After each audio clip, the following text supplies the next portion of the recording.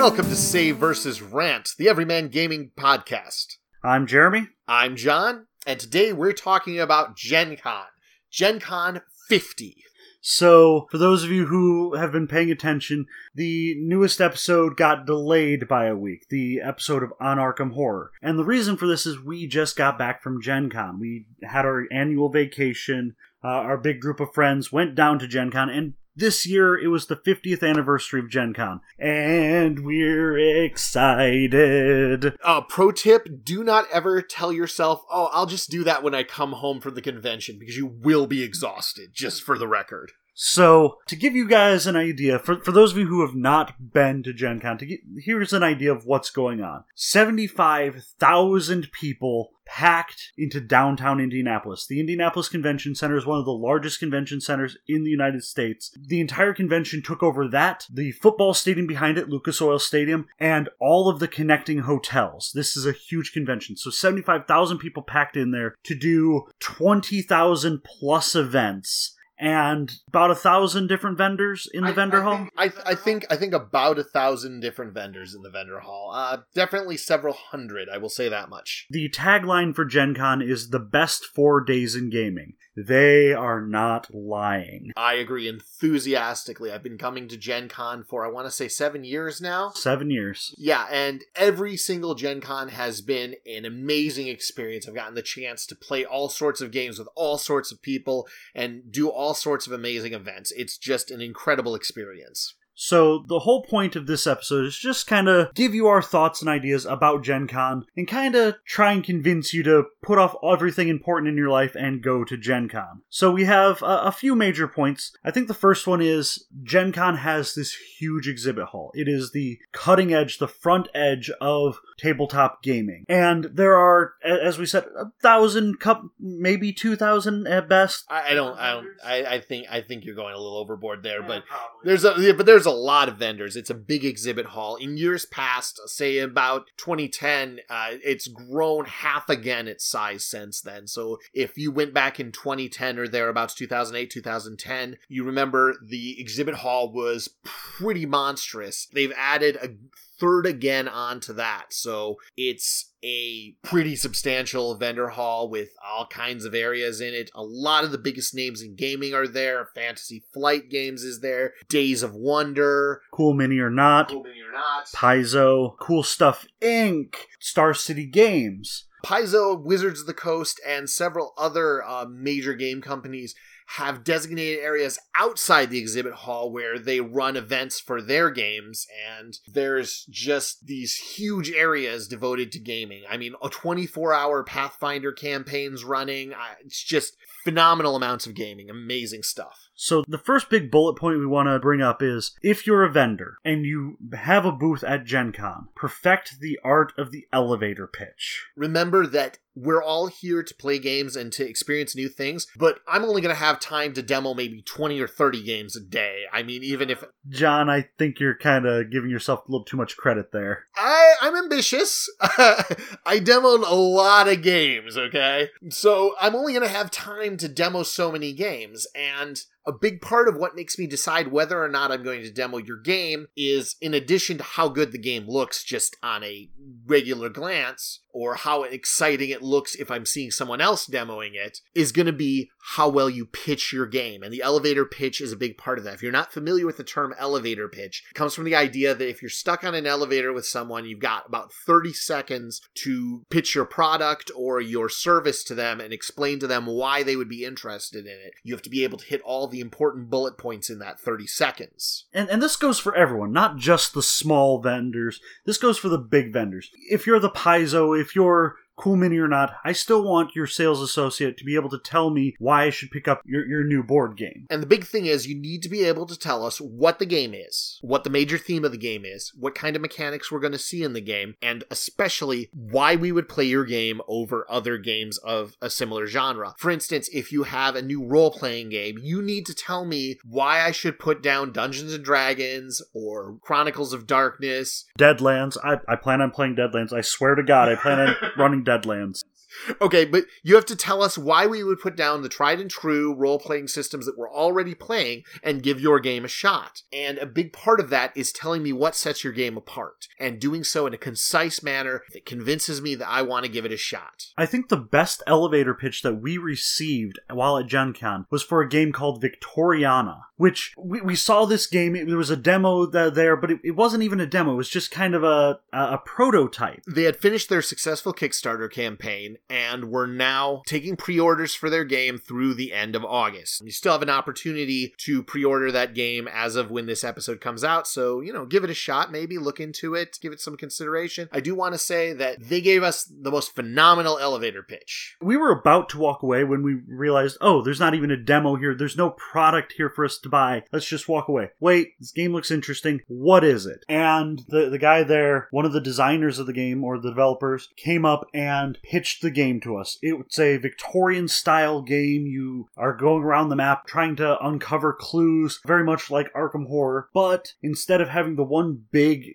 Mythos deck, there's a whole bunch of smaller decks. Also, the difficulty's really well-tuned. Also, all of the characters are based on either historical or fictional characters from the time. Like, you have your Mina Harkness, you have your Sherlock Holmes, you have your Dr. Jekyll and Mr. Hyde. And the game is primarily resource acquisition and management, and one of its biggest selling points was that it has a very fine-tuned difficulty curve. And he was able to explain all of this to us in a way that made sense and made us interested in the game. It was something that sounded like something we'd want to try with our group. Fully cooperative. We love fully cooperative games. Resource management games can be a lot of fun. They can be very interesting with a very strong thematic element. And he got us hooked by giving us a good 30-second pitch. John was mentioning before we started recording how he once asked someone why he should get back into Magic the Gathering. The basic explanation they gave me is, it's the biggest TCG out there. Well, great. It's the biggest. Okay, what about it sets it apart? What makes it awesome? And this is Wizards of the Coast. I don't want to name names as far as, who I was speaking with, but we're talking about one of the biggest gaming companies out there, and all they could just keep saying is, well, it's the biggest trading card game out there. It's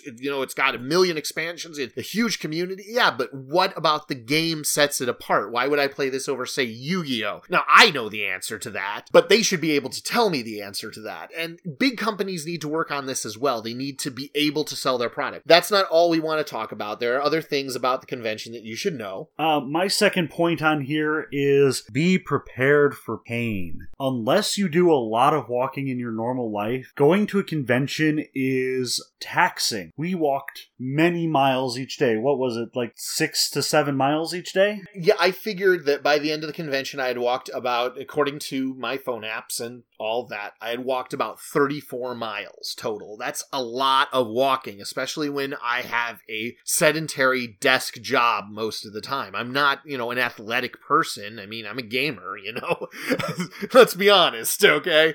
So I'm not doing a lot of sprinting on a regular basis. I get in one good walk a week usually, a couple miles a week, and that's pretty solid, I think. But this is a whole nother level. This is not just, taking a few steps here and there. You are going to be all over the place, depending on what kind of events you set up and what kind of schedule you have for Gen Con. You could be walking miles and miles every single day. So be prepared for some pain.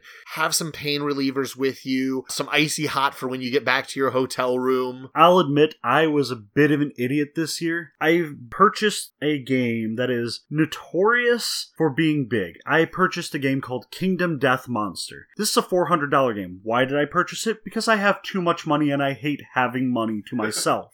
And well, it's because it's awesome, actually. It's a really cool game with really cool minis. But go on. So I purchased this at the beginning of the first day. On Thursday, I ran right to the booth and I picked up this game. It's a 20-pound game. They didn't have any carrying bags for this game. So I walked around for 2.5 hours lugging a 20-pound box out in front of me, which 20 pounds isn't that much. But when you're offset, off kilter, and then you're adding more and more games to your back, by the time I was done, I think on the first day I had 35 35, 40 pounds of games hanging off me via straps and bags and whatnot. And I threw my back out. The rest of the day, I could barely walk. Which is the best way to start a 4-day convention, for the record. So be prepared for pain. Also, on the same note, be prepared for emotional pain. Your games are going to sell out. If you see a game, it's probably going to sell out unless it's super well stocked. Is it awesome? It's probably going to be gone, and you should jump on that. I mean, as an example, Captain Sonar, which is not a new game. It's not something that just came out at the con. Captain Sonar was sold out on the first day. Paizo's new Starfinder, completely sold out. I did not even see a copy of it that wasn't already bought. First day, gone. A lot of the best and most exciting products are going to sell out immediately. If that's important to you, you need to jump on that. You need to look in advance for what you're looking for and be ready to snatch it up as quickly as you can. Even games that are well stocked, if buzz gets around the convention, they will sell out by the time Sunday rolls around. There was a game I picked up on Friday called Dice Forge. It's a dice crafting game. By Sunday, it was completely sold out. You could not pick up copies. And so you really have to prepare. Plan a little bit ahead of time about what games might be interesting to you, and then make sure that you get them. And I suppose the last little bit here that we have to talk about is the events we love and the games we love. As I said, there's 20,000 plus events at Gen Con. My girlfriend did a plate etching. Our whole group did True Dungeon, which I'll get into that in a bit. So we're just going to talk a little bit about the highlights of this trip. I suppose that the perennial highlight, at least for me, is always going to see the Damsels of Dorkington. They're an acting troupe, an improv troupe, who are the exact middle of way too highbrow and way too specific comedy and way too many dick jokes. Like, the complete overlap right there is amazing. Your mileage may vary on that because there are a lot of dick jokes involved. To be fair, the Damsels of Dorkington are very blue. I mean, we're not talking about humor that you can take your kids to. This is some pretty raunchy stuff, but they're a lot of fun. They're one of my favorite acts of all time. They're always exciting, high energy, and they're always very heavy in the gaming-specific stuff. This year, they, of course, did some Game of Thrones stuff. Specifically, one of their shows was about how the books are going to play out totally, and it's playing on all these fan theories that everybody has. They do shows based on Shakespeare. They've done other literary shows. All of their stuff is based on gaming and geek culture, and it's really exciting and really interesting. They're a lot of fun. Definitely recommend seeing them if you have a stomach for the blue sort of humor that we're talking about. Another one of the events that is really big for us is True Dungeon. I suppose the best way I can describe True Dungeon is it's one part haunted house, one part role-playing game, one part shuffleboard, all combined together with an escape room. This year was in the basement of Lucas Oil Stadium. We've been doing True Dungeon for about 5 years now, and it's really fun. It takes about an hour and a half, 2 hours, and you go through and they have these huge live-action puppets that come out and attack you. Oh, there were some amazing animatronics this year, I just want to say, and there have been in years past. You can find videos of this stuff online. It's amazing. They really put the special effects, they crank that up to 11, and they do a great job with it. A lot of excitement, a lot of interest. There's some pretty ingenious puzzles that require a lot of solving. Some of them are kinetic, where you have to move things around and arrange things in specific ways. Some of them are basically doing things in the right order, stepping in the right places, and all of it just has this fantastic atmosphere to it. All of these different story elements coming together, and has some unique resolution mechanics. One thing I can say against True Dungeon is if you're on a really tight budget, it is a very expensive event, and it can get even more expensive because there is equipment and loot you need to bring into the dungeon with you. And it sells out before the convention even opens. The tickets for it go as soon as tickets go on sale. Yeah, you will. If you're interested in True Dungeon, you need to jump on that, because day one, hour one, it's going to be sold out. And you're going to be, there's going to be like individual one-person slots left on runs after the first day. That's the only thing you're going to be seeing. You're not going to be able to get into a group with your 7 friends or anything like that. Lastly, for me, I think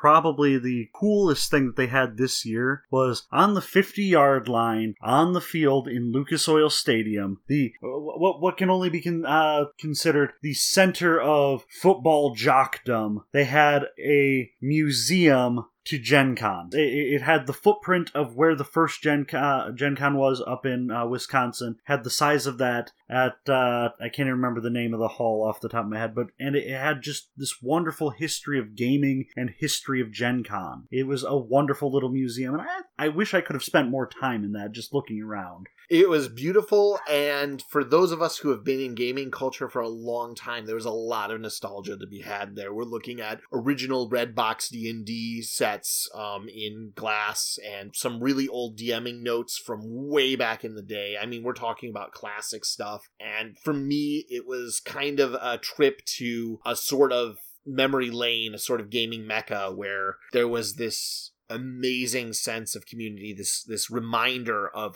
how far gaming has come as a culture and as a touchstone that we all have, that we all share in this community. And it was really kind of emotional for me, seeing all of these homages to the old masters who helped create this culture, these ideas, and perfect them and bring them to this mass appeal sort of thing. There is this sort of irony to seeing that at a football stadium. But it was pretty amazing, honestly. We don't have a lot of time left on this episode, so let's just go back and forth here real quick. Games that we liked. Talk about a game that you saw that you liked, and just one real quick reason why you liked it. We'll go back and forth a little bit on that. Wartime. Wartime was one of the most unique experiences I've had with a game. It's a real-time tactical war game where you use hourglasses to mark when you've moved a unit, and you can move units again as soon as an hourglass becomes available, and there's a unit that you can move with it. It was a unique experience because of the real-time elements, and it gave me an opportunity to play a kind of game that I've never played before. It was a truly interesting gaming experience. The big game for me this year was Kingdom Death Monster. Not only is it a heavy game, it is a heavy metal game. It's black metal meets teenage boy fantasies. It is death all over. It's Dark Souls in board game form, and it's huge. You have settlement building, you have fighting monsters, you have hunting the monsters, you have equipment upgrading. It's a game within games within games, and I hope it's as good as I think that it is. Captain Sonar. I know it's not incredibly new, but it was a new experience to me, and it's another one of those real-time games where there's action happening all the time. You have to be able to sort things out. Really interesting. Something that I think that would work well with a large gaming group like mine. It features up to 8 players. Technically, you can play with less, but your ideal is to have one person in each role. A really interesting gaming experience. Something of a hunter-killer experience where your subs hunting each other. And it's a newer experience for me because I think these real-time elements are becoming something of I know there's been real-time games all the way since Pit and Dutch Blitz, but I think these real-time games are kind of coming into their own as a new gaming concept. We had a really fun time playing Two Rooms and a Boom. We picked up a few tickets for that, and our group got split up. We had 20 some odd people in our particular group, and we just played back and forth. Two Rooms and a Boom is a hidden roles game. You have 2 different rooms. One side's the president, one side's the bomber. Bomber wants to be in the room with the president when he blows up. The president doesn't want that. It's a really fun little game. I believe that we talked about it a little bit in our hidden roles game, and it was just a fun little event to have our group play together. It was fun to actually have my girlfriend come into the gaming culture. She's a little bit new to it, and so it was good to show her, hey, this is us having fun. Paco Game, a company that makes small games that are about the size of a pack of gum. They have, I want to say, 20 games to date, and a lot of them are really interesting little games. Some of them play faster than others. There's word games, there's puzzle games, and they're just a lot of interesting little games. I picked up a whole bunch of those. I already had some, but I needed to expand my library, of course. And what I like about them is they're very transportable. They're typically pretty rules light, so they can be taught pretty fast. and they've got a lot going on in them, a lot of interest there. In general, they're very cheap games as far as price is concerned. The price point's pretty low on them, so they're a good entry-level sort of thing. And it's just a unique concept. All these tiny little games that can fit in a pack of gum. 3-letter names is a theme with them, which I thought was kind of neat. You know, you gotta have your gimmick, and I think they do their gimmick really well, and it works well with what they're trying to do. It doesn't draw away from that. So that was really cool. So I could go on and on about all the different games I picked up. I picked up Bemused, I picked up Secrets, I picked up the new edition of Sword and Sorcery, I picked up Last Friday. All of these are really fun games, and I plan on playing a lot of them. Heck, I picked up a variation on Love Letter called Lovecraft Letter. Ha, ha. I hate myself. And I could go on and on about that, but I think the booth that actually surprised me the most was the Game Crafter booth, their Game Candy booth. It had just bits and pieces and meeple and different little wooden cubes and plastic cubes and bits for either replacing parts in your games or, more correctly, crafting your own games, prototyping games. John and I both picked up large numbers of these meeples in little bags for actually fairly cheap. Your bag was what? $12. It was a pretty substantial bag. I'd say there's about 100 meeples in there at least. I want to say, there's about 140 meeples in that bag for $12. That's less than a dime a meeple. That's pretty good. I spent $33 in their booth, and that's pretty good right there. I plan on prototyping some games just because I think a lot of gamers have that idea of, I have this board game idea that I'm going to put out there. And it was fun. Yeah, Game Crafters has a lot going for them, and they're a really cool company with a lot of stuff available. Check them out if you get a chance, especially if you have that game in mind that you've been working on for a while, something that you're really ready to throw out there or at least start prototyping. It's pretty solid prices for entry-level stuff, and they can help you make your game into a reality. It's a really cool thing. So that right there is our Gen Con special. We're still both very sore, very tired. Hopefully you forgive us for the delay in episodes, and hopefully you appreciate this little insight into our vacation. The other episode that we posted today was Arkham Horror, which we geek out for about 25 minutes or so about a game that we love. Yeah, one of our all-time favorites, and Fantasy Flight is still producing Arkham Horror and also games based on and around the concepts in Arkham Horror. They've built kind of a franchise around that game. They're continuing to expand that franchise with things like Eldritch Horror and such. So it's a really interesting game. Fantasy Flight was also at Gen Con. I just want to point out that Fantasy Flight is so popular, they had a booth worth of space for the line to get into their booth. That's how popular Fantasy Flight is, and I feel they've earned that, honestly. If you've played any Fantasy Flight games, you understand this. All right, so thank you very, very much for listening, and tune into the next episode, Arkham Horror. Take care.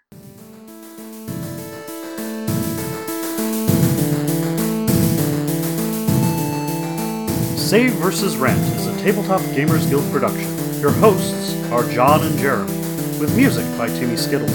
Save vs. Rant is recorded on dueling laptops in front of a silent and invisible studio audience. Visit us at SaveVersusRant.com or contact us on Facebook or Twitter at SaveVersusRant. We'd love to hear from you.